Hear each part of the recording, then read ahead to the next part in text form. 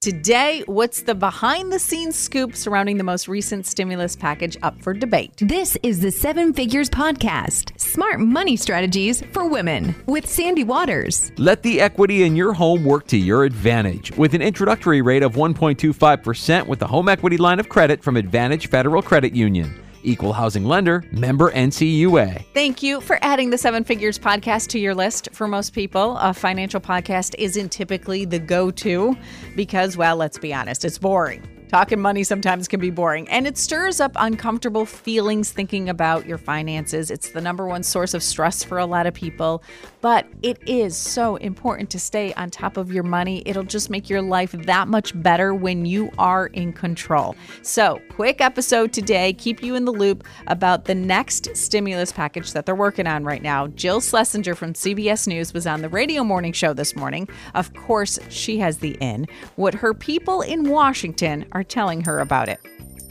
Hey, good morning, Spaziano and Sandy. Jill Schlesinger from CBS News. She is our business analyst, and she is up and ready to go live from her home studio. Good morning, Jill. Yeah. Good morning. Thanks for being on. How are you this morning? I'm great. How about yourself? Excellent.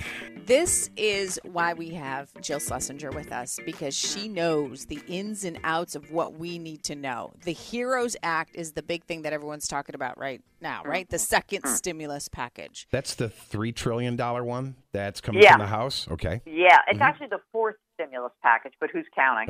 Yeah. You probably forgot about the other parts of it, but Yeah. four. Wow. The inside is that the House plan is dead on arrival. Mm-hmm. Yesterday, the president had lunch with the GOP leadership.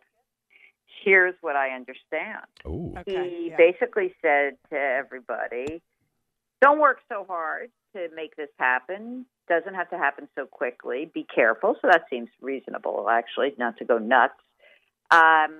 He wants them to really stick to two very specific ways to spur the economy. Suspend the payroll tax. That's the amount that both you and your employer pay, FICA, on your tax. Okay. Oh. And also eliminate the capital gains tax. Let me just have that land for a second, and why I think that is just the dumbest thing I could ever imagine. Okay. Everyone, before you start writing in that I'm partisan, I'm just talking about numbers. Okay. Why is the payroll tax dumb? If you don't have a job, you don't pay payroll tax. Ah, yes. So, okay. like, that's kind of stupid, right? yeah. And not having a payroll tax is not going to spur a business to hire more people if there's no demand because everyone on unemployment is not spending money. So I don't get that at all. There's only one thought level on that. It didn't go much deeper than that. Yeah. Okay. Now it sounds good. And I have a job. I don't have to pay my part of the payroll tax. Sounds great. But it doesn't mean I'm going to spend more money in the economy, by the way. No. Okay. You ready for eliminate capital gains? When you make money on your investments or your house, right? If there's house makes more money than you buy something, you sell something. The gain on your capital. So I buy a stock for $5. It goes to $10 or a mutual fund. The gain, that $5 gain from 5 to 10, the government levies a tax on it. Now, if you have capital gains, there's two kinds. One is capital gains for the long term, if you hold something for more than a year. The other kind of capital gains is short term, if you hold it for less than a year. Just to be clear, okay, the most people who own stocks or bonds or mutual funds outside of their retirement accounts is very small, okay? Yeah. And so the capital gains rate long term for anyone who makes basically between $80,000 and $500,000 is 15%, okay? Okay. So you got to pay 15% of whatever you gain. He's saying, let's not have that tax. Wow. So what am I going to do? Let's say I'm a rich person like Sandy. I have a lot of investments outside of my retirement account. Right. I'm going to sell everything, pay zero tax. And what are you going to do with that money, Sandy? Are you going to spend it or are you going to reinvest it? It's the dumbest thing I could imagine. Suspend payroll tax and eliminate capital gains. That will do nothing to help the millions of Americans who are out of work right now. It's just idiotic. So bizarre because the people who need it aren't investing. They're not worried about capital gains. Exactly. It's not their world, right? Oh, my God. And, forgetting about that, even just normal people, half the country doesn't basically own a stock or a bond or a mutual fund. But of the people who do, most of that is inside of a retirement account. Right. And retirement accounts are not subject to capital gains taxes. Yeah. This is right. This is out of touch. It's just another shot in the dark. Okay. Yeah. Wow. Yeah. What now? So this next stimulus is going to probably go nowhere, or do you think once it gets into the Senate and it gets all chewed up and spit back out again, there'll be something for the common man? Well, I'd like to hope that.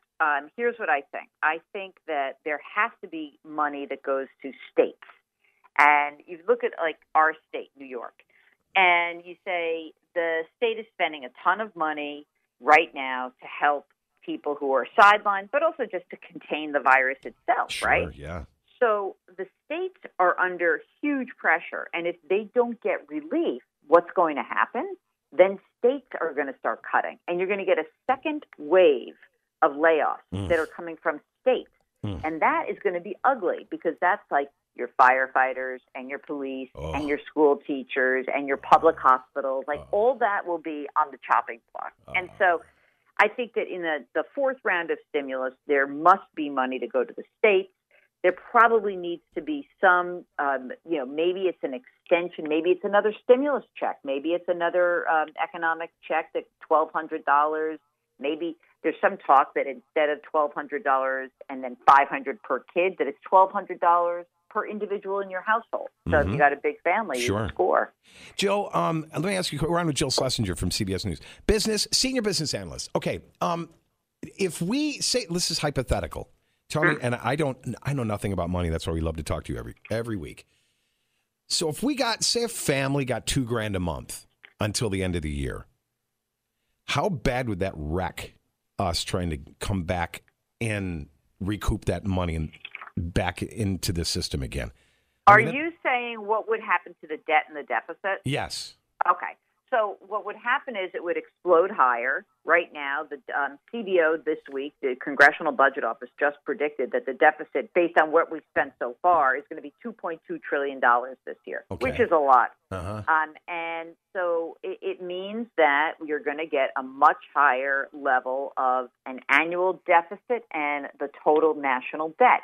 Now, according to Jerome Powell, the Fed chair, he basically is like, look, I don't like debt. I don't like deficits, but I think that it's worth it right now to spend the money in order to make sure that the economic damage is not long lasting. And that is the fact that he is sort of putting out there. So we'll see what happens. It's going to be it's going to be a nasty negotiation. It really is. Yeah. So it's going to take forever for us. I don't know if forever. Anything. Forever's a long time, but a while. Wow. Okay. All I can say is Happy Memorial Day weekend. I don't know if we can say that, but I tell you what I can say. What? For those folks who do serve and have families who've lost members of their family serving, there's really nothing more noble. It is very much, the way we treat the people in the military is, I think, really turned around. I think that's great.